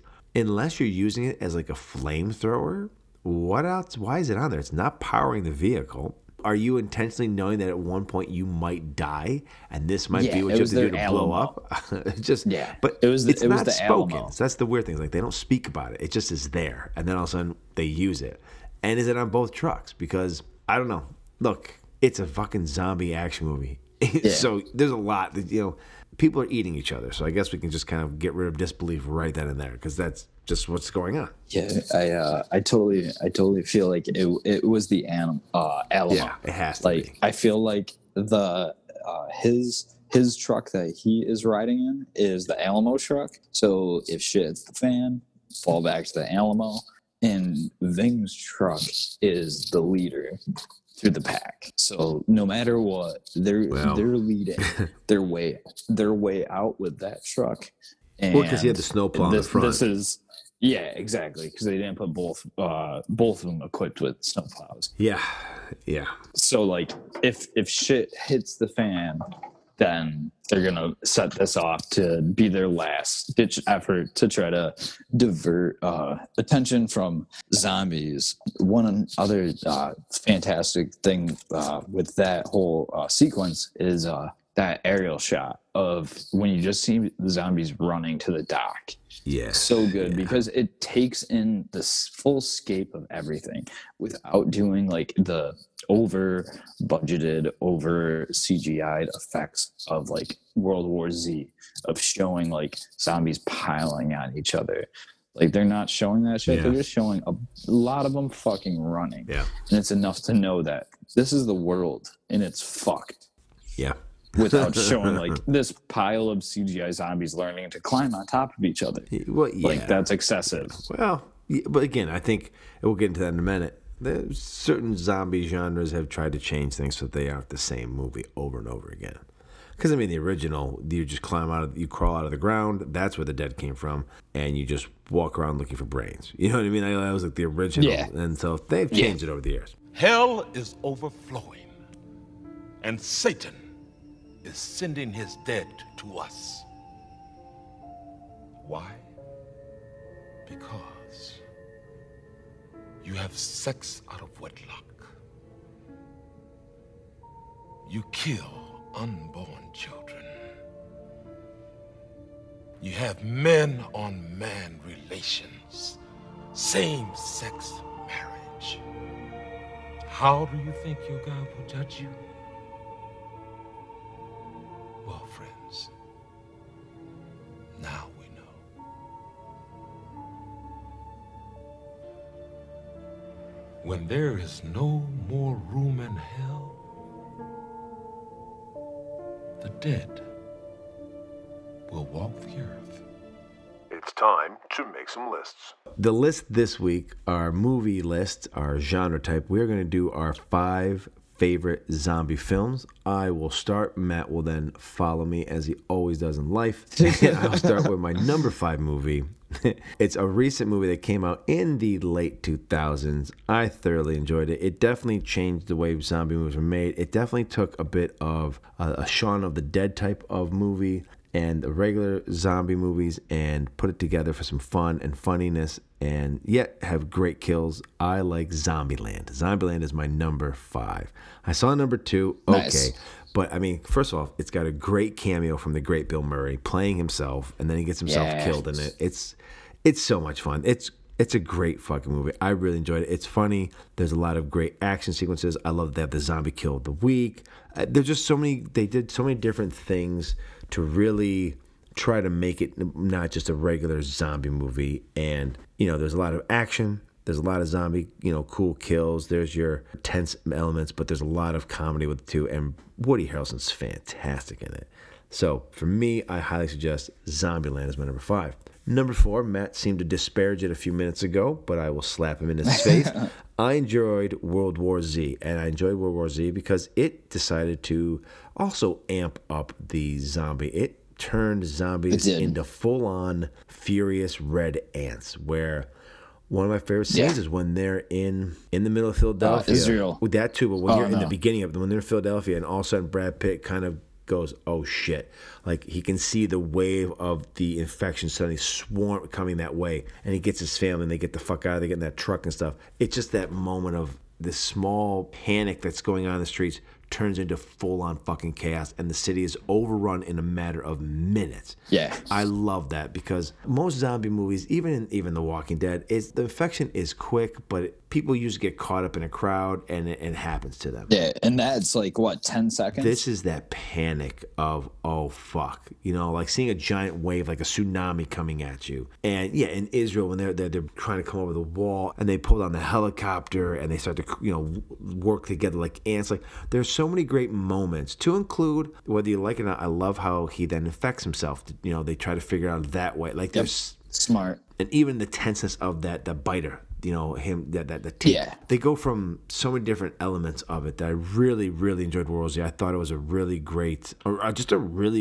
new take on the zombie movie. I thought it really brought. I thought it brought that fear of like you can't escape this. You know what I mean? Like it's just once it starts, it's almost like it's coming for you, and you aren't going to get away. So that was what I really enjoyed. No, I agree with that actually, and I enjoy World War Z. I loved the book, but I do enjoy the movie a lot. Please, hopefully, don't get a sequel after COVID.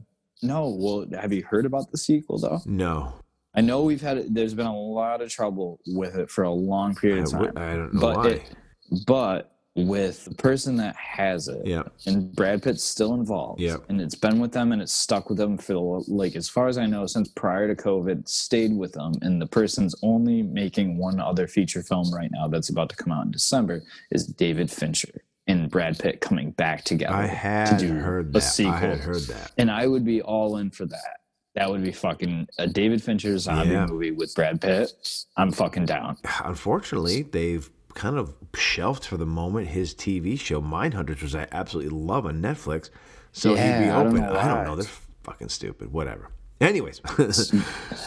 Speaking of stupid, my number 3 is Shaun of the Dead. The greatest comedy. One, it's got the great horror elements in it, but such a great fucking movie from Edgar Wright and his boys. I absolutely love Shaun of the Dead. From having the Queen song, and there's so many great moments in that movie. The banter, it's just the characters and the friendship, and I don't know. Shaun of the Dead to me is one of those great movies where it's a zombie movie, but it's a zombie comedy, but it works on so many levels. And if you haven't seen it, man, holy fuck. I don't know if this movie will make the podcast. I don't know if, I feel like people should have seen this. A lot of people definitely have seen this. Have seen this. Like, I feel like this is how you got into all of them, from the actors to the director to even some of the British comedy. I feel like Shaun of the Dead is that doorway, that gateway to get in. So Shaun of the Dead is fantastic. Number 2. It is probably my favorite zombie movie, but I'll explain why it's not number 1 once I get to number 1. It is another movie in Britain. It is 28 Days Later. I absolutely fucking love 28 Days Later. Not 28 weeks later, 28 days later. That in and of itself was I love that it was a disease made by rage. I love how they did it. I love when you see London and it's empty. I love the eeriness of that because most zombie movies, it's full of zombies. There was no one around. I love the acting in it. I love everything about that movie. It is such a good movie. Danny Boyle killed that movie. Danny Boyle is a man. I love how the zombies go from being the enemy to being the hero at the end of the movie, how they use it against the humans, like the humans, showing that the humans are the real fucking disease and danger. There's so much about that movie that is amazing. I absolutely love it. It's the first zombie movie where people were fast. If you think about this, the first fast zombies, and you're like, oh shit, these motherfuckers are running. You know what I mean? Like, everyone else is like walking. And that's what made World War Z eventually good because of this movie. 28 Days Later to me was I love the movie we just talked about, but for me, 28 Days Later changed the zombie genre completely, and everything that's followed it is because of 28 Days Later. That complete way of doing it, plus Cillian Murphy's amazing in it. Just, it's an amazing movie from start to finish. There are so many great moments, and you're just like, what the fuck is going on? And I love the zombies in it. I mean, they're great. The red eyes and just the pure ferocity. Just rage. Oh. And even like when the one black one towards the end gets into the camp, and he's like it's almost like he's like a wolf howling, that they've just taken over something. You know what I mean? Like when they kind of have broken through and beaten the army, and, you know, with the help of Cillian Murphy, they're kind of letting him through. There's just something about it, almost like he's like claiming like this is our world now. I just love that moment in the film. And talk about another tie-in to Nicolas Cage. Yeah, the piece of shit commander. Yes. Who was? He must have really liked. He was probably making all wood chairs. Wood chairs when he was talking shit. This is the Nick Cage tie-in episode without us trying to do it. He's a great bad guy in this movie. He's fantastic in it. You know, fantastic bad guy in this movie. He's a piece of shit. Oh, so good. And then it leads me to my number one. And the reason this is number one, because there would be none without this. And that is Night of the Living Dead. Because it's not a zombie movie. It is a political statement about police brutality and how police treat black people back in the late 60s. However, it is disguised by an amazing movie of zombies. And Night of the Living Dead is just fantastic. Black and white. Let's put it this way: if you have not seen Night of the Living Dead and you're listening to this, why have you seen the rest of these? Because none of them exist without this movie. They don't exist. Exactly. How about this? I'm going to separate the artist from his life. But there's no Thriller video, which was huge for my generation in the 80s, without Night of the Living Dead. It is an exact 100% homage to it. Even the werewolves at the beginning, it's an homage to it. The zombies come out of the ground. It's a complete, and they're slow. They're trying to eat brains. Everything about that great video is because of Night of the Living Dead. And Night of the Living Dead is just hands down the ultimate zombie movie, because without it, there is none. It's the alpha. It's the genesis of zombie films. It is. So that is my top 5. Matt, I will pass it now to you. This is really fucking awesome because we only have one that matches up. Good. Which is fucking sick. It better be one of the ones I just named. Yeah, it is. It's an obvious. I'm not saying it has to be your number one, but if it's not in there, then I don't know. We might end the podcast. Yeah, no, it's So let's just hop right fucking to it with my number 5 being The Girl with All the Gifts from 2016, the British zombie film. So fucking good. I completely forgot about that movie. I'm glad you put in that. It's a great movie. Yeah, great movie. It probably will make this podcast someday. What is it with the Brits and their ability to make great zombie movies? Lately, they're so fucking good at it. It's amazing. Danny Boyle killed it. This fucking killed it. Like the fucking Shaun of the Dead. Like so fucking good. They destroy this genre. They own this genre now. Like right there with that with 3.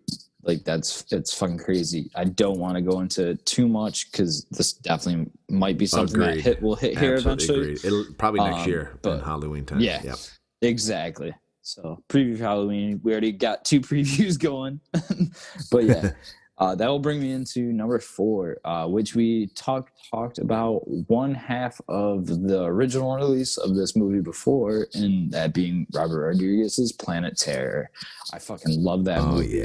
Yeah. It's a joy to watch if you like zombie films, let alone if you like all this shit zombie films, because prior to the rebirth of zombie films during the 70s and 80s, there was a lot of fucking zombie films. And if you like those bad ones, watching Planet Terror is a great homage Yeah, to if all you like B the movies horrible and you like zombie movies, this is the one. It's great, fantastic, badass at the same time. So many badass fucking female leads in it. Did it come out before Sin City? Because I believe it did. Yes, no. Sin City came out first, then this came out. Yeah.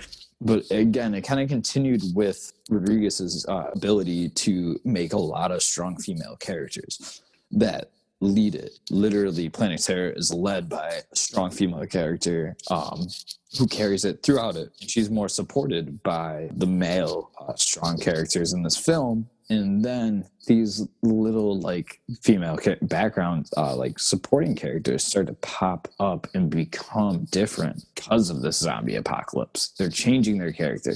They're leaving their abusive husband and now becoming a badass zombie killing motherfucker. Lesbian. That's like left her piece of shit husband, who has continued as a fucking zombie to still be a fucking piece of shit husband that's abusive. It's fucking great. I love that fucking movie. Tarantino makes a fantastic fucking cameo in it. It's so fucking good. So good. He's got a great scene. I can only picture him. You pull this side, and then the book is the side, and you don't look like Lantern no more. So great, so good. Then you don't look like Ava Gardner no more. Yeah, Ava Gardner. That's right, Ava Gardner no more. Yeah. I see me a one-legged stripper. I see me I see me a stripper with no brains. Oh my god! Don't forget the great Michael Parks is in it as well, playing Earl McGraw. Again, one of his many fucking roles is Earl McGraw. Like this is the actual most screen time he gets as Earl is in Planet Terror. It's fucking fantastic. And that will lead me to my number 3, which is Train to Busan from 2016, the South Korean. Yes. Train to Busan. South Korean fucking horror film. So fucking good. Fantastic. The thing that sucks is that because of COVID-19 and the theaters really being shut, Train to Busan 2, which I think is called Island of Busan or something like that. I've seen that came out. Just recently came out, and we have yet to be able, I don't know. You can't buy it online? I thought you might be able to rent it. I'll have to check. Same thing. It was one of those things. I seen it, and it's just, again, the original is so fucking good. It doesn't need a sequel. So, like, right there, I'm almost hesitant to watch it. But if it's made by the same director? Well, from what I've read, it is. But from what I've seen, it's not. It's different characters. Okay, cool. You're not getting the same characters. It's like a different timeline. People this time around. Okay, cool. I'm down with that. Yeah. Because that was. Yeah. It took me a while to catch on to that movie, and then as soon as I fucking watched it, it was like everybody I know had watched it and been suggesting it to everyone. Like, oh, have you fucking seen this? Yeah, it's being called. It's being called Peninsula. Okay. So it's like Train to Busan 2 Peninsula, but it's being called Peninsula. Yeah. Such a good fucking movie. So fucking great. And again, fucking South Korea just destroying it in the film category. They are so fucking good. One of my favorite scenes in that is it's the tracking shot from outside underneath the bridge. And it goes under the bridge and like people go into like it's like a fucking like what the equivalent in the US would be to a motor home. But they go into it and then come back out it. And you get like the shot from outside, seeing the chaos of it, and then the interior of it. It's so fucking good. Great fucking movie. That'll bring me into our same film, number 2, Night of the Living Dead. Fucking greatest zombie movie ever. Nothing would exist on this list, but it's greatest zombie movie ever. But it's number 2. This guy, but it's number 2 for a very oddly specific reason. Is number 1, Zombie 2, the Italian zombie film from Lucid Felici. I fucking love this movie, and I was obsessed with this movie as a late teen. And I'm still fucking obsessed with it. This was supposed to be a sequel to Dawn of the Dead. I don't believe it ever got associated with George Romero's Dawn of the Dead since it was from an Italian film director. And they couldn't get the rights to it. So when he tried to make a sequel to a movie, they said, no, you can't use that name. So in Italy, it was named Zombie without an E. Here, it's Zombie without an E too. I don't know how the fuck that works. They're definitely not the same fucking canon at all. But Zombie 2 has some of the greatest zombie death scenes of all fucking time. Specifically, a scene involving a splinter going into someone's eye and coming back out. And that will pair back to number 4, Planet Terror, where Robert Rodriguez has a specific character played by Quentin Tarantino die almost exactly the same fucking way, using amputees in a bar stool fucking leg, I'm pretty sure it was, to stab him in the eye. So even Tarantino and Robert Rodriguez are in love with this movie. I fell in love with it. Have you ever seen it? I have not, but now I'm going to have to. It's pure cheesiness, Italian cinema in general. Like, it's 1979 Italian cinema. So it's Italian cinema. It's the Rick Dalton of this is the Rick Dalton of Night of the Living Dead. It's if Rick Dalton lost his career in the U.S. and was forced to go make a zombie film. That's what it is. It's fantastic. It's campy as hell. Great. I fucking love it. But yeah, check it out. It's a blast. And I'll hand it off to you. Well, actually, it's still with you, Sweet Cheeks. Oh, yeah. We're going to go on now to our next list, which this time we always do some kind of like actor thing, but this time we're going to do our 5 favorite ensemble cast films. And let me tell you, this was an extremely hard list to come up with because there are so many different ways you can look at an ensemble cast. And I picked my 5 favorite, and some might be very obvious. However, there could be so many different ways you go with it. There's really no wrong answer except if it's not on my list. Other than that, it's not wrong. Yeah, no. But Matt is going to give his 5, which probably be, and then I'll come back and give you the ones you really want to see. So go ahead, Matt. Give us your list. This is the B-roll. The B-roll list to Scott's list. These are the B movies. These are the B movies. This was a fucking hard list to come up with. I actually talked to a buddy of mine about lists of ensemble casts, and he recited a list off the top of his head that was nothing that even touched what I'm listing right now, which just shows how like fucking vast this is. I mean, honestly, if it's got 5 or more people in the fucking movie, you can go with it. And it's hard to pick them. So no, it is. And all of mine have over like 10 people for ensemble, I would say. But yeah, that starts me right there with number 5, Wes Anderson, The Grand Budapest Hotel. Fucking amazing movie. My personal favorite Wes Anderson movie. It's fucking great. Ralph Fiennes, Adrian Brody, William Dafoe, Saoirse Ronan, Tilda Swinton, Edward Norton, Jeff Goldblum, Harvey Keitel, Jude Law, Bill fucking Murray, fucking Jason Schwartzman, Owen Wilson. Like, it doesn't end. It has all his usual suspects. It does, sure, and then at the same time with him pulling in like young people, like who plays Zero. Zero is fucking fantastic, and he's standing up with all these fucking heavyweights. Could you imagine fucking being this young kid cast in a Wes Anderson movie, and you have to do scenes with Ralph Fiennes regularly? I know. And then you appear in scenes with fucking Edward Norton playing like an SS officer, and like, yeah, fucking Bill Murray, and just so good. Fucking William Dafoe in that. And one of my favorite fucking scenes, and I'm fucking sorry, animal lovers right here, because I'm just sorry. That's all I'll say. One of my favorite scenes is when Adrian Brody and William Dafoe confront Jeff Goldblum, and William Dafoe throws Jeff Goldblum's cat out the window to its death. And his response is, "Did you just throw my cat out the window?" And it's so fucking good. I fucking love that movie. It's my favorite Wes Anderson movie. It's fantastic. But that will jump into a fucking completely different genre involving fucking ensemble cast is Terrence Malick's The Thin Red Line.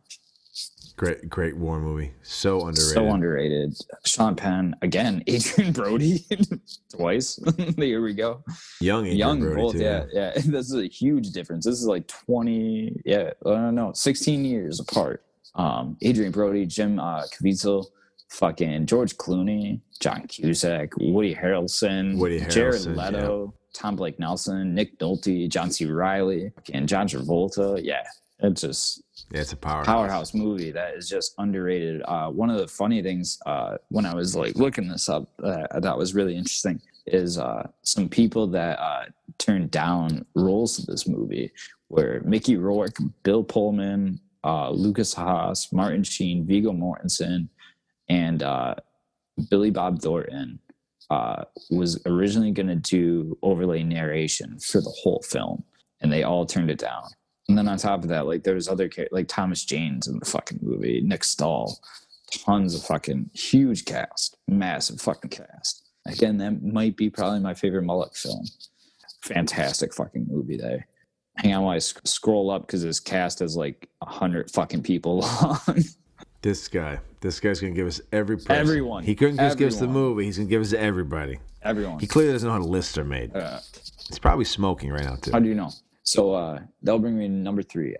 Fucking 1997 Boogie Nights.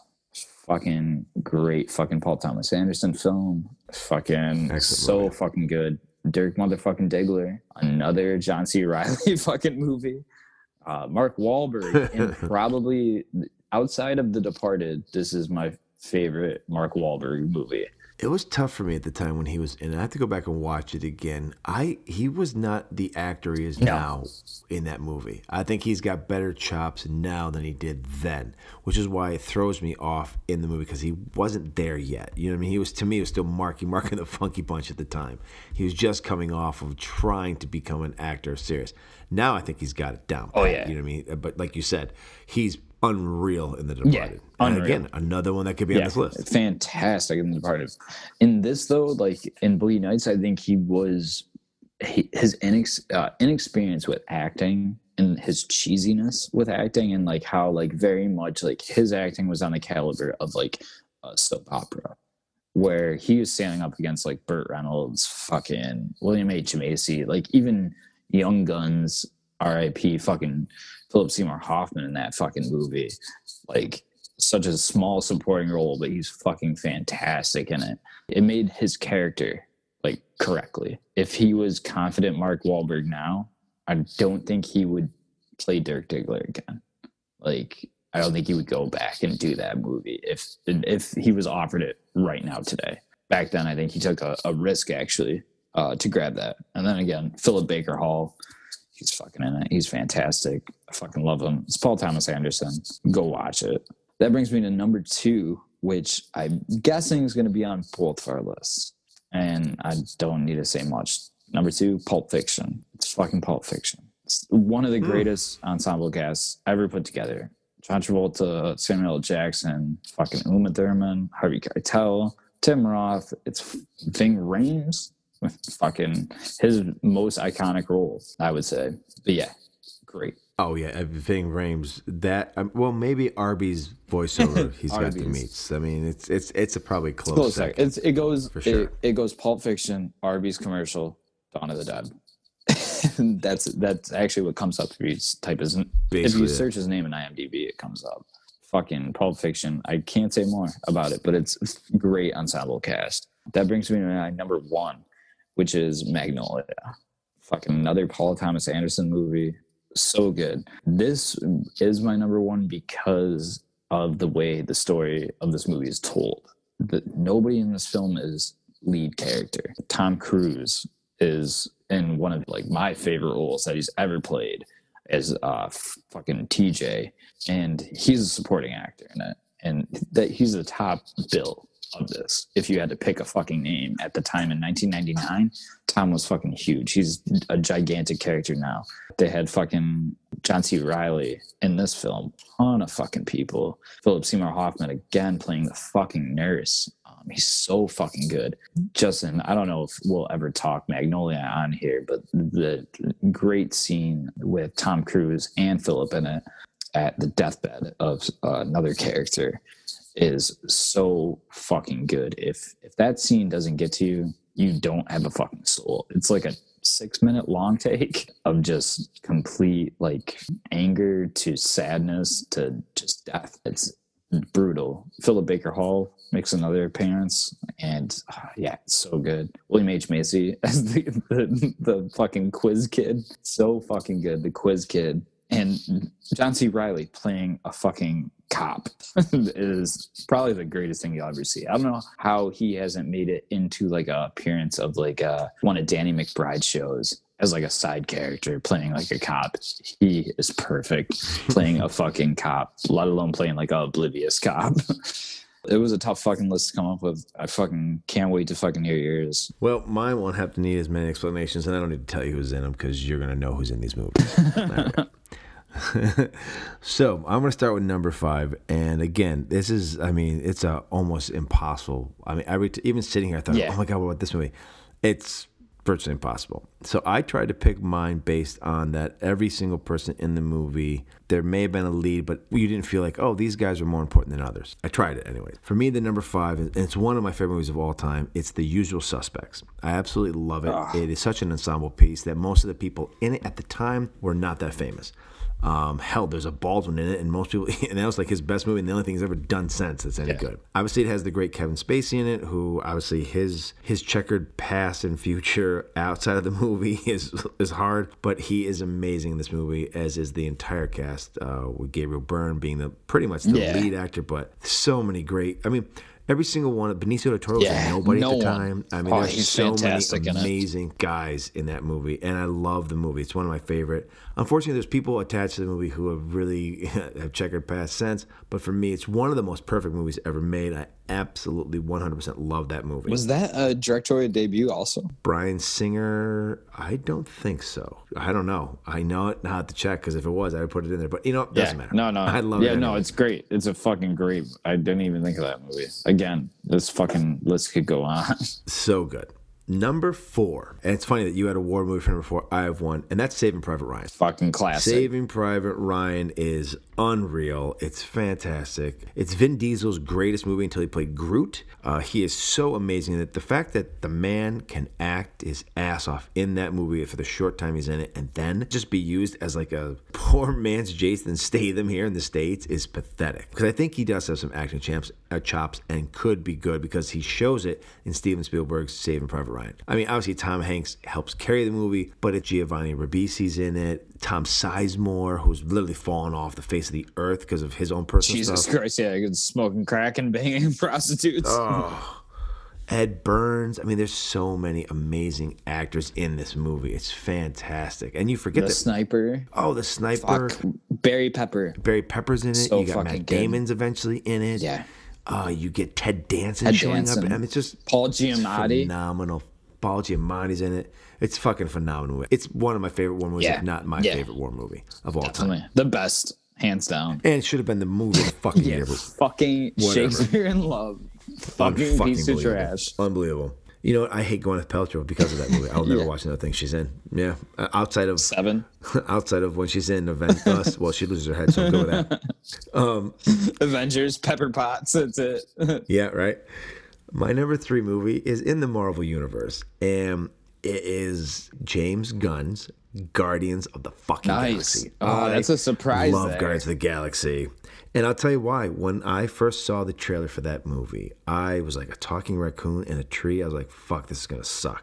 I went and saw that with my son. It's up there for my top Marvel movie. I absolutely love Guardians of the Galaxy. It's so fucking good. And again, if you really think about it, not a lot of known names. I mean, the 2 most known people that went into the movie were people who did voiceovers. Bradley Cooper did the fucking voice for Rocket. He's not even in the fucking film. You had Vin Diesel just say Groot 7 different ways of saying it. You bring in Chris from, his real fame is as Andy Dwyer on fucking Parks and Rec. At the time, he was a nobody. No one. His career took off because of this. Batista's a wrestler. I remember as a wrestler, I thought he's going to be in this movie. He was phenomenal. It's a pitch perfect cast. I love Guardians of the Galaxy. They are one of my favorite movies in the Marvel Universe. And Guardians of the Galaxy 2 was good, but Guardians of the Galaxy 1 is just it's so great. It's amazing. Could you believe back then that Batista's career would go from Guardians of the Galaxy to Spectre to Blade Runner 2049 to now he's going to be one of the major villains in Doom? Like, that's fucking insane. You know what? Because if you look at his performance in Guardians of the Galaxy, he is amazing in it. He has amazing acting chops in that movie. Look, I like The Rock. Yeah. He's a great actor. But The Rock is The Rock in every movie. Batista is not Batista in every movie. When he's in Blade Runner 2049, he's phenomenal in it. When he's thrown in these other movies, look, they're gonna get what he gets. But he can really fucking act, and he is just spectacular in these movies. He really, I mean, he's really made the transition. Oh, he did. He did. And we know this is not something new for pro wrestlers to try to branch into action movies or acting in general. But not many can do it. And he really can do it. I mean, The Rock is good, but I would really say Batista's the better actor overall. 100%. I mean, The Rock plays The Rock. I mean, The Rock's got amazing charisma, and he's great. And he's got great comedic timing, but Batista can play both spectrums really well. He like hides in the role. He really does. It's awesome. The only other wrestler that I enjoy watching act is Roddy Piper, and They Live. Oh, so good. I came here to chew bubblegum and kick ass, and I'm all out of bubblegum, bitches. That'll bring me to my number 2, which is in the Marvel Universe, and it's Avengers Infinity War. Yeah. I mean, holy fuck. You want to talk about star power. God damn, there's a lot of people in that fucking movie. Unfortunately, we've lost one of them, the great Black Panther. Unfortunately, we are no longer with the great Black Panther. All of them come together. All the Marvel Universe comes together. It's such an amazing movie. It's so good. Everything that happens in it. I didn't know how it was going to work because those are all franchises in and of themselves, and now you're throwing them on screen and you have to share time and share the importance of it, and it works. It works so well. There's so many amazing actors in it. I mean, it's like biggest, in my opinion, it's the biggest fucking mashup of all time. And you're probably saying, why isn't it number 1? Well, because number 1 is the greatest trilogy of all time, and that is Star Wars: The Empire Strikes Back. Hell yeah. To me, you get Lando Calrissian brought in. We've got Boba Fett. We've got, obviously, the great cast and chemistry that we have of our main characters. You bring in Yoda for the first time. There's a lot of greatness about Empire Strikes Back that I absolutely love. It's my favorite Star Wars movie of all time. One of my top 5 movies of all time. I absolutely love it. Greatest Star Wars movie. It's unfucking believable. It's great storytelling. That movie helped tell a lot of other better stories throughout movies because of its balls to really go to the dark side, so to speak, where villains actually won. It was a tough list to come up with. Like when you said Pulp Fiction, like it could have been Inglourious Basterds. So many good ones. So these are my 5 favorites that I could think of at the time. If you were to ask me a month from now, they probably would change. It probably would change. And you know, I originally had on here, but then eventually took off, is The Breakfast Club. That was one of my first ones I thought of, was The Breakfast Club. There are a lot of great movies out there. We've just given you a list, so please watch fucking Dawn of the Dead. Check out these other movies, and then check us out next week. Watch this or die.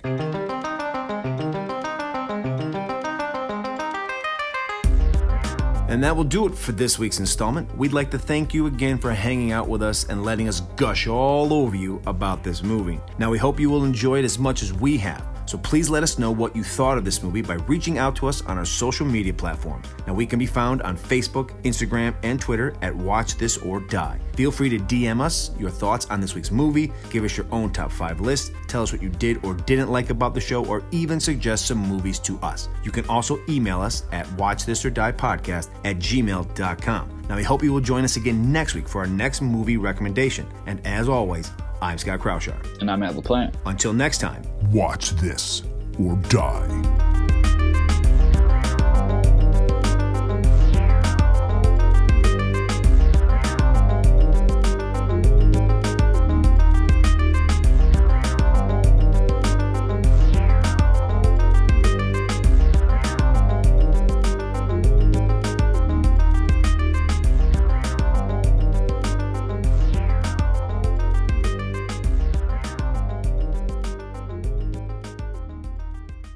Watch this.